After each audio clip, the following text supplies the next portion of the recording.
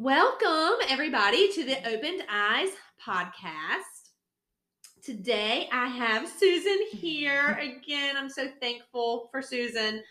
And I have her here to actually talk about the passing of her father. He passed away last week, right? Yep. Last week. Just over a week. And she just wants to talk today, and I want her to share just more about her father, about the things he went through in life, how he found the Lord, and how God walked with her family through this very difficult season. And so today I'm mostly going to give the floor to Susan to just share a little bit about her experience in this. So why don't you just start by telling us a little bit about your dad? Okay, so my dad, when he passed, he was 76, and he had been a middle school science teacher, bless his heart, then taught at a private school in Front Royal, high school chemistry. So he was big into teaching and kind of found his calling and his passion there. He also was a man, as I was growing up, who throughout many seasons of his life did not fully walk with God. He was a man who, through some choices, through some actions that he chose to partake in, caused a lot of hurt, a lot of pain in our family, and a lot of betrayal. And I say this not to condemn my dad at all, because it just is such an honest truth and a vulnerability that I'm sharing, that in reality, we all fall short of the glory of God. We all are in need of a savior. And when I think of my dad, the story of his life is such a beautiful story of redemption. And that is the main thing that I just want to highlight as I share kind of his life story and how he came to know the Lord. And it's such a beautiful story, because we all know through scripture that God can make beauty from ashes. And that is just one of the things that I love so much about the Lord. And I think back to seasons in my life, in my dad's life, my childhood, teenage years, even into early adulthood. And those would probably be considered the seasons of ash, the seasons where there was a lot of hurt, deep betrayal within our family. A lot of pain was caused by my dad. And it took him decades to really come to terms with the fact that the things that he had done over the years had caused such a myriad of pain, for not just for our family, but for other people. I'll save you the gory details of it all, because I don't know if that really matters, because I think we all have different things in our past that we have done or that others have done that cause hurt and pain and betrayal.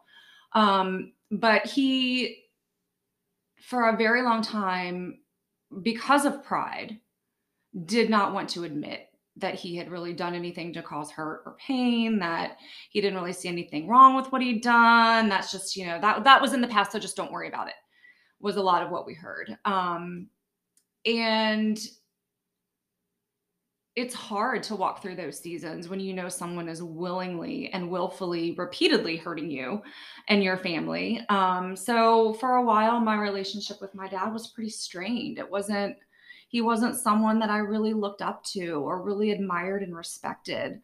Though he was admired and respected in the community, at home, it was a different story. I saw a different side to him than people in the public eye saw. And we all kind of tend to do that, where we will put on our public face, but then behind closed doors, there's a different face that we sometimes have.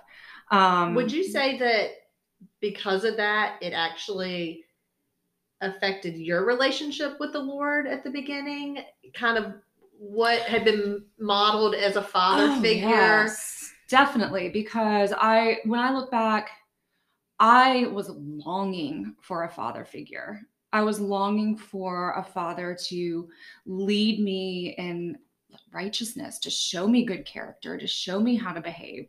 How do you respond if when someone, speaks these things about you? How do you respond um, in a way that is God fearing? And I don't think that I had that growing up. We did go to church. My dad was involved in the session at church. He was there every Sunday, but the fruits of his life did not point to Jesus. And that is what stuck with me, is that I had a very, very hard time. First of all, coming to know the Lord as a loving God without conditions. Because growing up, I felt that my earthly father um, required certain things of me to earn his love. And it was all things, that would look good in the public eye. Good grades. If you were good at sports, all the better. Anything that you did to make him look better was then considered worthy of his love. And if you fell short of that, then it almost felt like that love was taken away. And so then to think about a heavenly father who loves you unconditionally, that you don't have to earn his love and you can't earn his love. It took me a while to really get to the point where I could see myself as someone being unconditionally loved by a heavenly father despite falling short, and not having to constantly strive to earn his favor or to achieve something that looked good so that he would love me.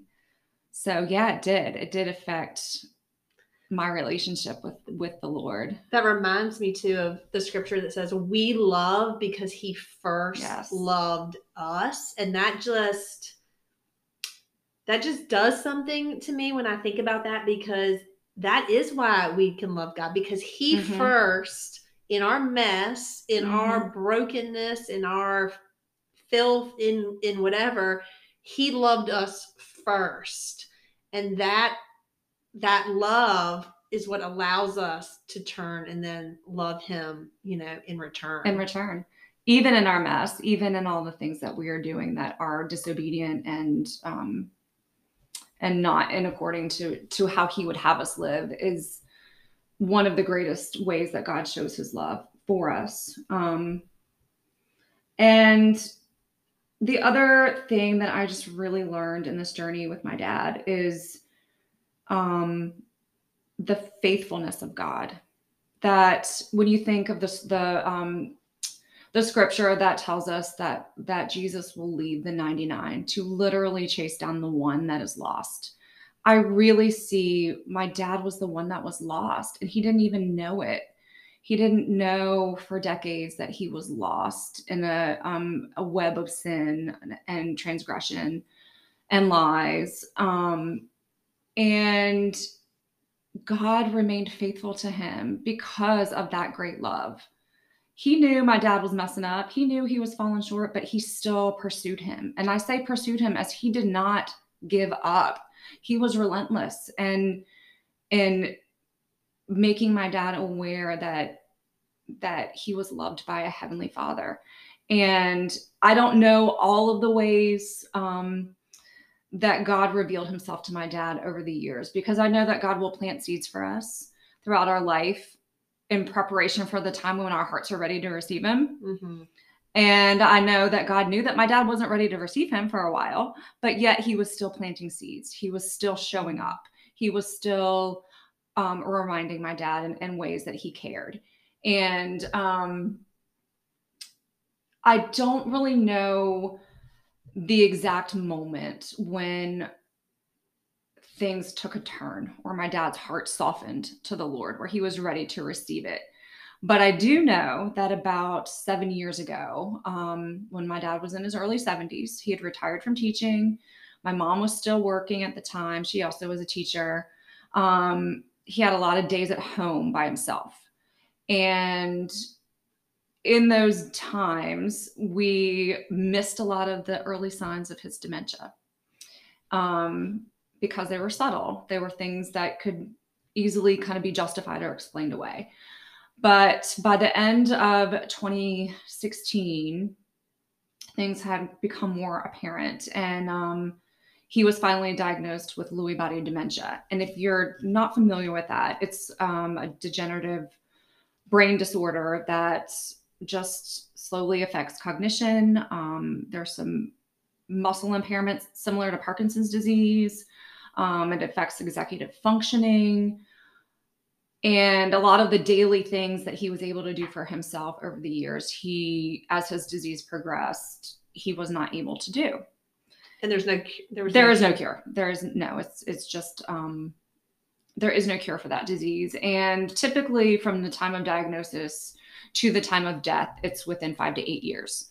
So it's a lot shorter lifespan than some of the other dementias like Alzheimer's.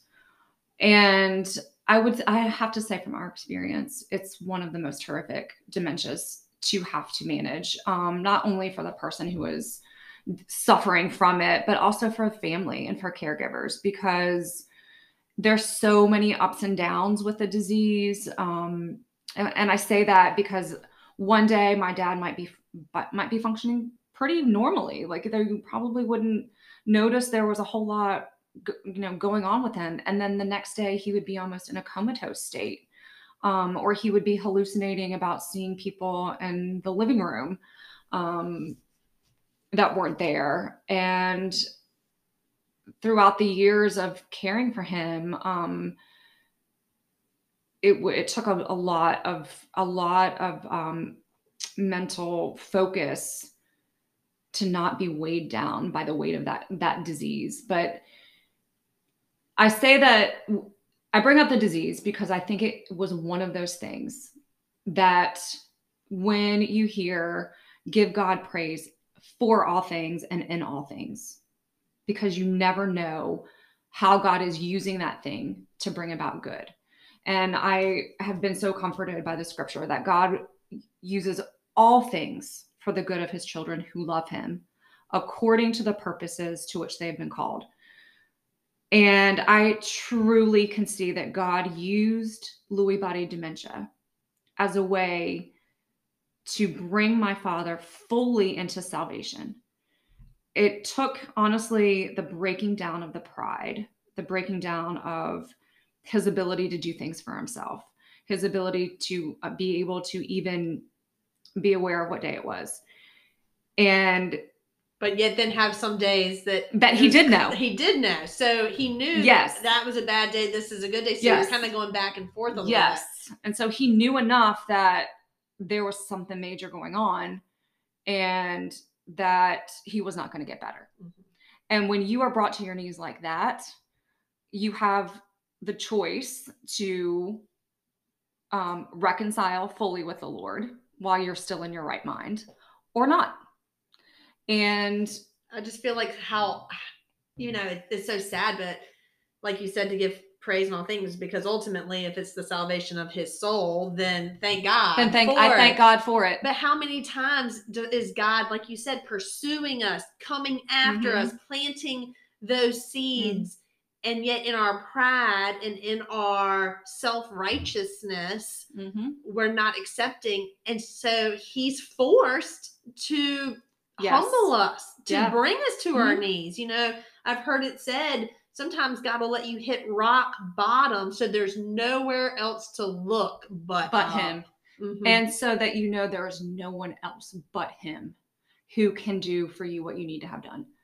And I'm thankful. I am thankful for that disease, as horrible as it is. I'm thankful for it because it allowed all of those seeds over the years that the Lord had planted in my dad's heart to really tear down those walls of pride. And God gave me and my mom, and I have an older sister, Melanie, and a younger brother, Rick. So in the beginning stages of his dementia, he actually lived about 3 hours away with my mom. And when they realized he was going to need more care, he was going to need more medical support, they thankfully moved down to the Richmond area, where about maybe 5-10 minutes from where I live, so that I was able to be a big part of their lives.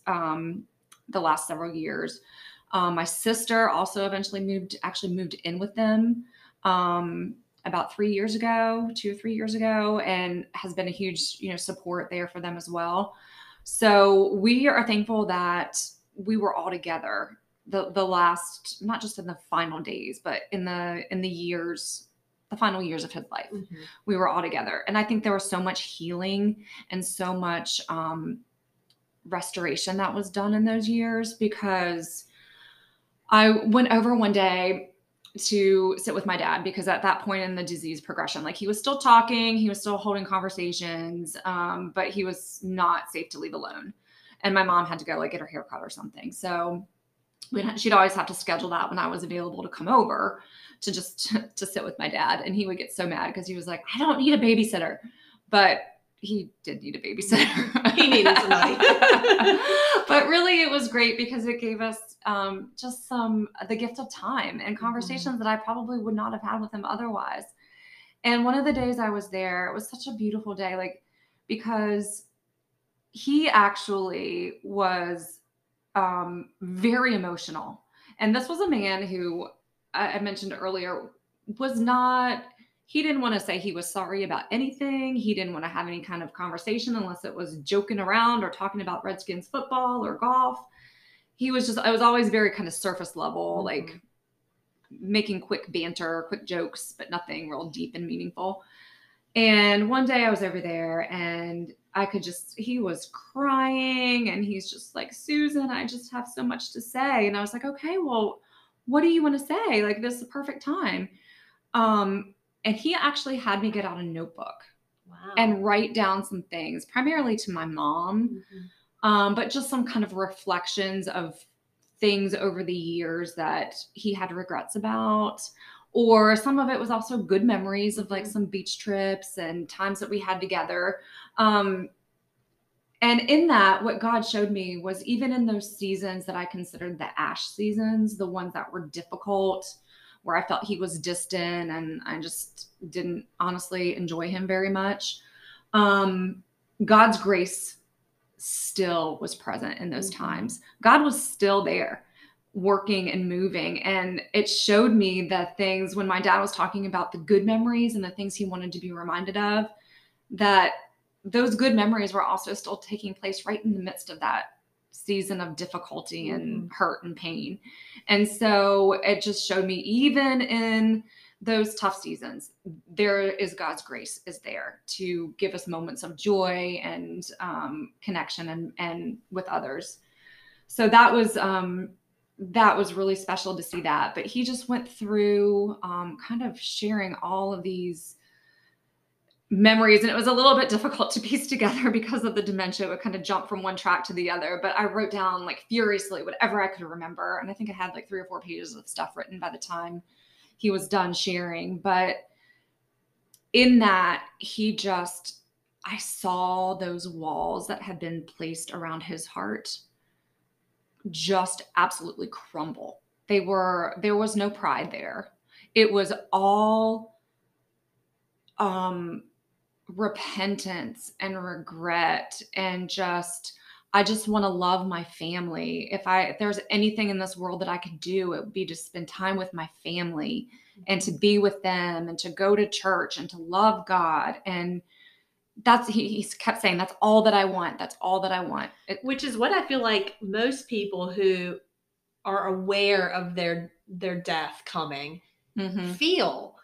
And it's so sad to me, because no one knows when their when their ticket's being called. And so people who see death ahead, it puts things in new perspective, and it does help you prioritize and really focus on what's important. But what about people who are killed in a car accident, or and they never had that time to say, I'm sorry, or to repent, or to be grateful and thankful, and purposely spend time, with family. It's the world that we live in is so fast paced and so all about keeping up with the Joneses and all about what you have and working hard so you can enjoy it later, but there's no No, guarantee there's no for guarantee. later. Mm-mm. No, and that was one of the things that my mom and I reflected on a lot, was like, he had the slow dying process instead of something quick and sudden, like a car accident or a heart attack. And for us, for our family, that was truly a gift from God, because it was time for our family to heal, to get past the, like, when I think about my dad from my growing up years, it's hard for me to really think back and remember him that way, because God had given me this new creation in him that was kind and loving and caring, and he loved the Lord, and he was able to take the time. This was in the fall, less than 6 months before he passed away, and his brother was visiting from out of state. And we were able to bring him home because he ended up in a memory care facility for just about the last year of his life. And the only thing he really wanted was to come home, just wanted to keep coming home. And so any chance we could, we would bring him back. And we were sitting around and he was talking about God. And I can just remember sitting there thinking, oh my goodness, who is this man that is just has this deep, deep reverence for the Lord? And he talked about how he talks to God every day, and that God is so benevolent and kind. And that one of the things my dad was so worried about with his disease was his family, and what was going to happen to my mom, and was she going to be okay? He was worried about her safety and what was going to happen to her, and then his children. And he said he kept worrying and worrying until he finally said, God told me it was going to be okay. Wow. And so I don't know if that was an audible voice of the Lord, but the way that he told the story, it sure sounded like he heard the audible voice of the Lord. And he said to hear him just know that he was having conversations with God in this difficult season, but yet God was reassuring him, and God was loving him, and God was always kind whenever he talked to him. It didn't matter the things that my dad had done earlier in his life, because he came to God with a genuine heart of repentance. And the word says that God will remove our sins as far as the east is from the west, and thrown into that sea of forgetfulness. And so if God forgives, and if God can let all of that go and look at you through the eyes of love and compassion and forgiveness, and just I feel like God was just rejoicing that moment my dad gave his heart to him and fully repented of all of the things that he had done in his life. It's never too late. It is never too late. My dad was in his Never 70s. too late. He was in his 70s. And we're never too far gone. No, There's nothing, no. nothing that can separate you from the love of God. No sin, no words, no acts, nothing can ever separate you from the love of God. And like you said, it truly just takes a heart of repentance. That's it. A heart of saying, God, forgive me. And he washes it. It is that simple. All away. And you really saw that in your dad, right? I in the did. way that even the way he began to die, you could tell he knew God. He knew he had been forgiven. He did. He knew where he was going, because I really cannot think of anything scarier, to be honest with you, than to be looking death in the eyes and be uncertain about where I was going to spend eternity. I know. Right? Because this life is but a vapor. You know, it is a short little split second in the eyes of eternity. And so if you're dying and you don't know, I can't imagine how scary, to be honest, that would be. I think it would be absolutely terrifying, because we spend so much time in this world just chasing after the things that we think are going to make us happy, or the things that are going to bring us fulfillment, or making more money, or going on that vacation. But the truth is that not a single one of us knows when our time will be called. And to me, there's a sense of urgency in that. There is a sense of, why would I put that to chance Mhm. of where I'm going to spend eternity. And to know that my dad is in the full presence of the Lord right now. His body is been made new. His soul, the person who he really is with the Lord and has been forgiven. And he is walking in glory right now in the full presence of Jesus. I am so sad because I miss him, but I rejoice knowing that he is where he is. And so it brings me comfort. It brings my mom and my sister and brother comfort. And we know we'll see him again. We know we will, because we fully trust the promises of God. Mhm. We fully trust that when we come to him with a heart of repentance and make him our Lord, that we will reign with him in eternity. And it does not matter what you have done in the past. It does not matter how old you are, how young you are. I had this conversation with my daughters, who are, obviously younger. I have one in, college and high school down to middle school. And I think there's this sense, even at their age, like, well, I have time. I have time. There'll be plenty of time for me to get things right with God. And as I was talking with my 20-year-old, she's really also come to this sense of urgency of making sure she is walking fully with God, because we just don't know when our We time don't is know. up. And she had some students at her university who were unexpectedly killed in a car accident. And just like that, at 19 years old, when you think you have all of this time in the world to get things right, you are not guaranteed tomorrow. Right. And so, like you said, I don't want to be terrified Mm-mm. of, or even take the chance that I might not be spending eternity with Jesus. Right. I do not even want to think about what that would be like. And so, and just as a family member, to have lost someone you love, again, like you said, you're sad, but to know that your father is standing in front of Jesus, fully known, flaws and all, but yet fully loved. There's nothing I want more for anybody in my life that I care about or love than that.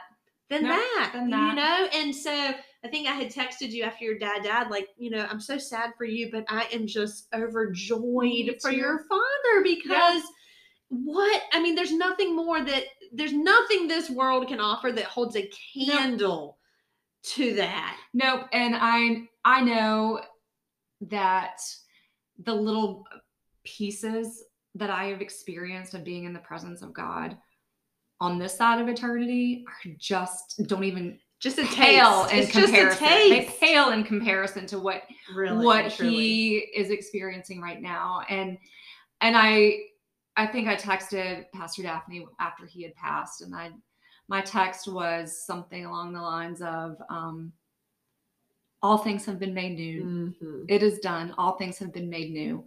It wasn't even that really, yes, his earthly shell of a body has died. And to be honest, I'm sure he was glad to be free of that body, because that body did fail him at the end.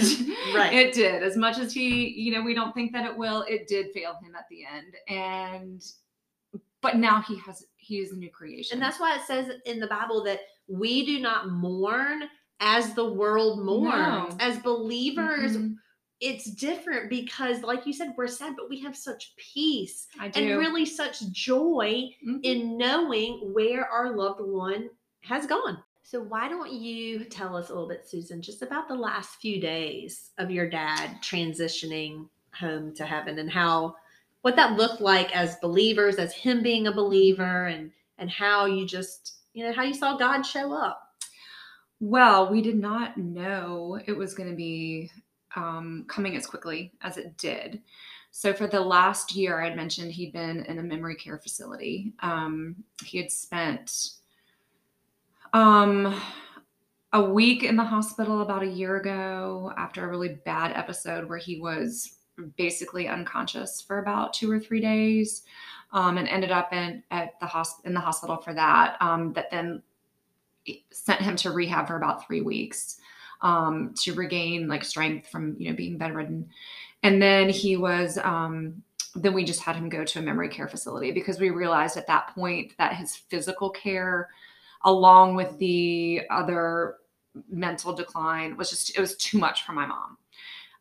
And so over the course of this year, we have seen my dad have these like overwhelming ups and downs in his physical like abilities, to the point where in June on Father's Day he ended up in the hospital again. He had fallen and had a really bad gash on the back of his head, and also then had a brain hemorrhage at the time, which the doctors did not think he was going to pull through from that. And um, my prayers throughout the year, um, up until the very end, had always been, Lord, lay your healing hands upon my father's body, mind, and soul. So whatever healing he needs, whether it's physical healing, whether it's spiritual healing, whatever it is, heal him. And for many months, God did that in a way where I felt like he was giving my family this gift of time with my dad, like to the point where even doctors were like, oh, this is really looking very bad. And he has, just not very much time left. My mom and I would look at each other and say, no, he's gonna last longer than that. And he would bounce back. And it was just this literally like all of these small miracles throughout the year of him being in this position of being completely out of it and comatose, to then being up and walking and feeding himself and talking with us again. But then even my prayers started to change the last few months of his life, because I had always been praying for healing, but then I felt God kind of impressing on my heart, there's more than one way for me to heal your father. You are looking at it from an earthly healing, and there's another way that I can heal him. And as I started to watch his decline, and I watched things slowly kind of being taken away from him that he used to love and enjoy, even interactions with family. I had mentioned before, like all he wanted was to be with his family, to come home, to be with family. There were many times toward the end where my mom and I would go in to visit him, and we got no interaction out of him because he was basically unconscious, or he was in such a hallucinating state that he would like look past us, or his eyes were darting everywhere, where he was seeing things that weren't there. And he then was slowly losing the ability to walk. And then eventually it was the ability to talk. And God had given us, I think I had prayed, Lord, can you please give us through Christmas? Because at Thanksgiving, we did not have Thanksgiving together because we had family in town from California. My brother was in town, who lives about 3 hours away. And my dad was bedridden the entire time. So we didn't have that memory of Thanksgiving with him. But then he did slowly start to get better. Not as well as he had been before that, but he would get better. And so I was like, Lord, can we please have Christmas together and have this time with one another? And because that was one of my dad's favorite holidays was Christmas. And God granted that wish for us, that prayer, I should say, not wish, but my dad came home for Christmas Eve. He was with us on Christmas Day. He was talking, he was moving around, he was laughing. And it was perfect. It was a great holiday with him. It was shortly after that he then slipped back into that state that he was in around Thanksgiving and had been in and out of throughout the past year. And that is where my prayers changed from, Lord, heal him. Because the other thing that started to happen was he started to lose significant weight. I think he lost 20 pounds in 6 weeks. He was just like slowly deteriorating, and things were getting much worse. And my prayer was, Lord, you know all of the ways that you are working in him, all of the ways that you are working through him. We're thankful for every single day that you give us with him, but I don't want my prayers to be selfish. I don't want to pray this prayer of, Lord, keep him here, when he is not ready to be here anymore, when he is ready to be whole and new with you. Why would I pray that prayer of don't take him when he has no real joy and quality of life on this side of eternity anymore?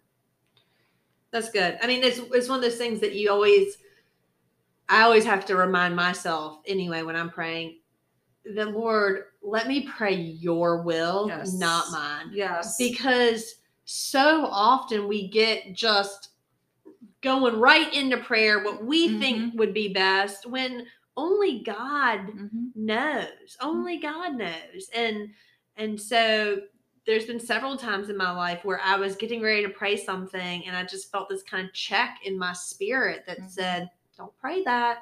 Don't pray that. And so I just feel like, what you're saying is right. But in every situation, we should be going to the Father first about, what is it that you Your want will me to be pray done. in this situation? Yeah, Yes. your will.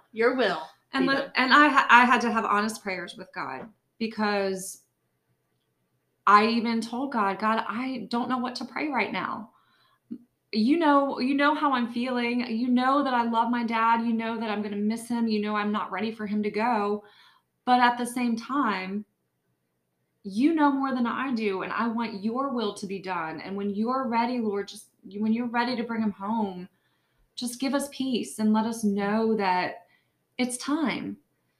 And he was faithful to answer that prayer for me, because my mom and I usually would go every Monday without fail. And then, once or twice throughout the week to see my dad.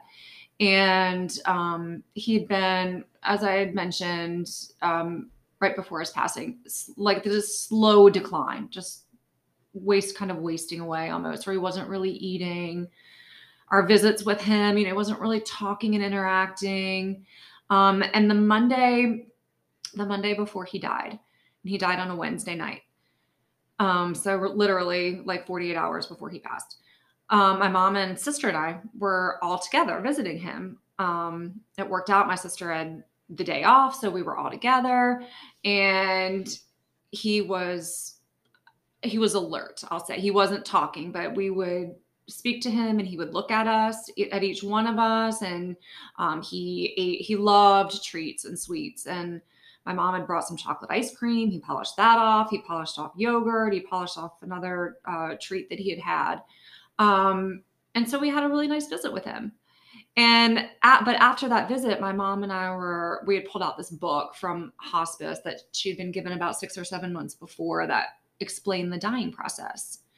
And we were kind of looking through that together, and we're like, we really don't think that we have a whole lot of time left with him. We were thinking probably about a month to 6 weeks. And then we joked, and we were like, well, we always had everybody tell us that it wasn't going to be this much time. And then he always rallied and came back stronger than what anybody ever anticipated.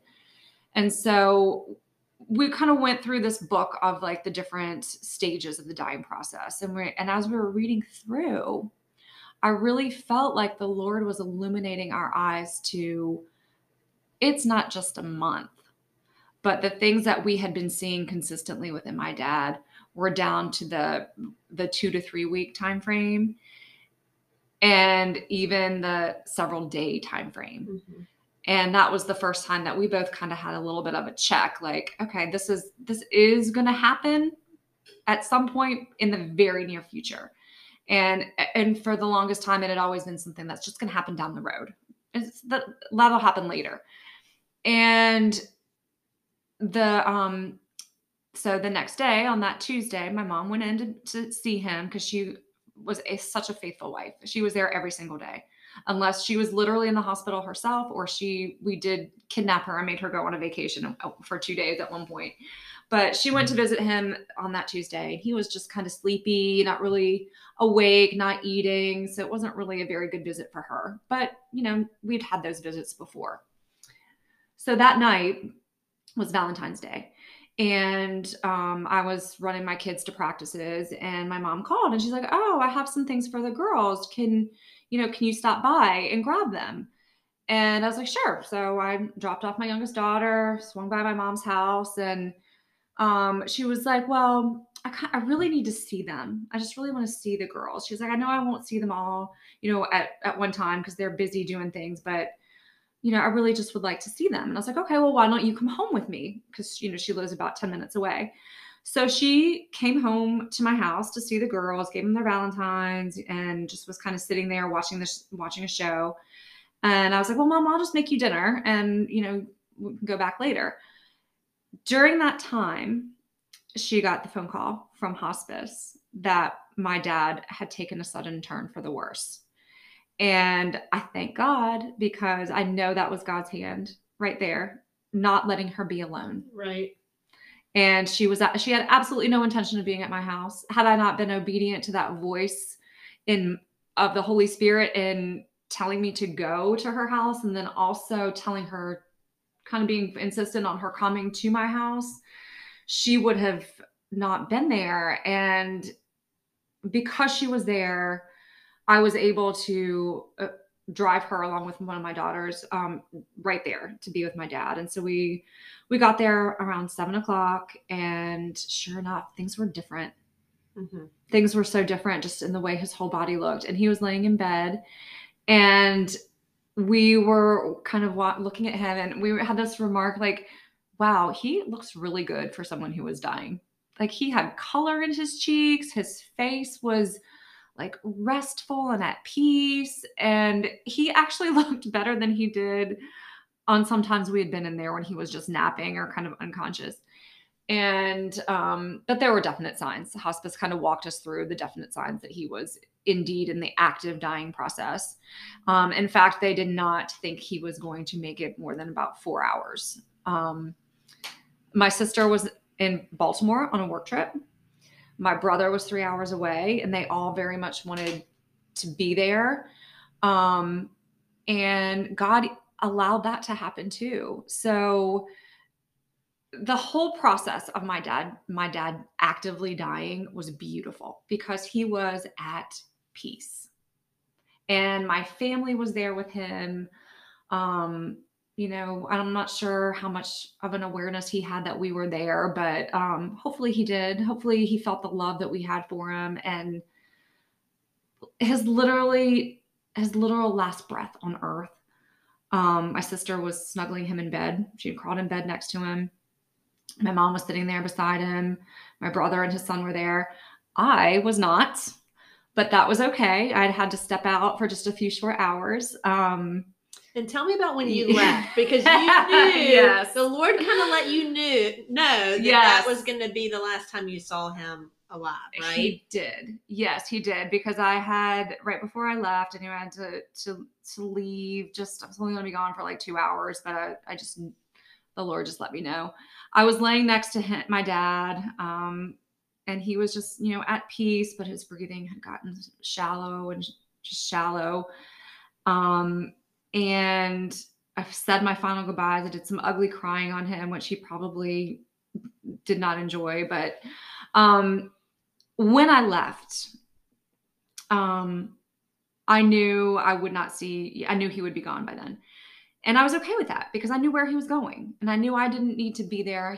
My dad knew I loved him. My dad knew I'd been there for all of these other moments with him. And so I'm driving home, and literally it was a Jesus take the wheel moment. I don't know how I made it home, other than the fact that I think the Holy Spirit drove me home, because that time was actually so sacred. It was about a 20-minute drive, and it gave me the gift of grieving, and grieving in a way where I was speaking only in tongues, which didn't think I would ever say that I would be speaking in tongues, but I could only speak in tongues. It was like there were no English words that could adequately describe and express the combination of grief and sorrow, but yet joy and elation and gratitude for everything that was happening. It was just this weird feeling of being empty and full all at the same time. And so I just allowed the Holy Spirit to pray for me and through me. I was just praying in tongues, and then it got to the point where even praying in tongues was not enough. It says the Holy Spirit will pray in moans and in groans on our behalf. And that is how my prayers were as I was driving home. It was literally groans and moans of all of the things that I was feeling and experiencing. And, but at the deep heart of it, it was beautiful because God's hand was over my dad's life and I knew exactly where my dad was going. So it was grief and sadness for me, joy and elation for my father, this unbelievable heart of gratitude. Like, God, you did it. You did not give up on him. You made it happen. You made all of this happen. And I'm thankful for that time, because if I had not been pulled away, I probably would have not had those moments of prayer that were really sacred times. It was really a sacred time for me to be able to express all of those things. And it's so funny to me. I'm sitting here thinking about how we always think of salvation as such a personal thing, right? It's God saving you. But what a gift it is to your loved ones. Mm-hmm.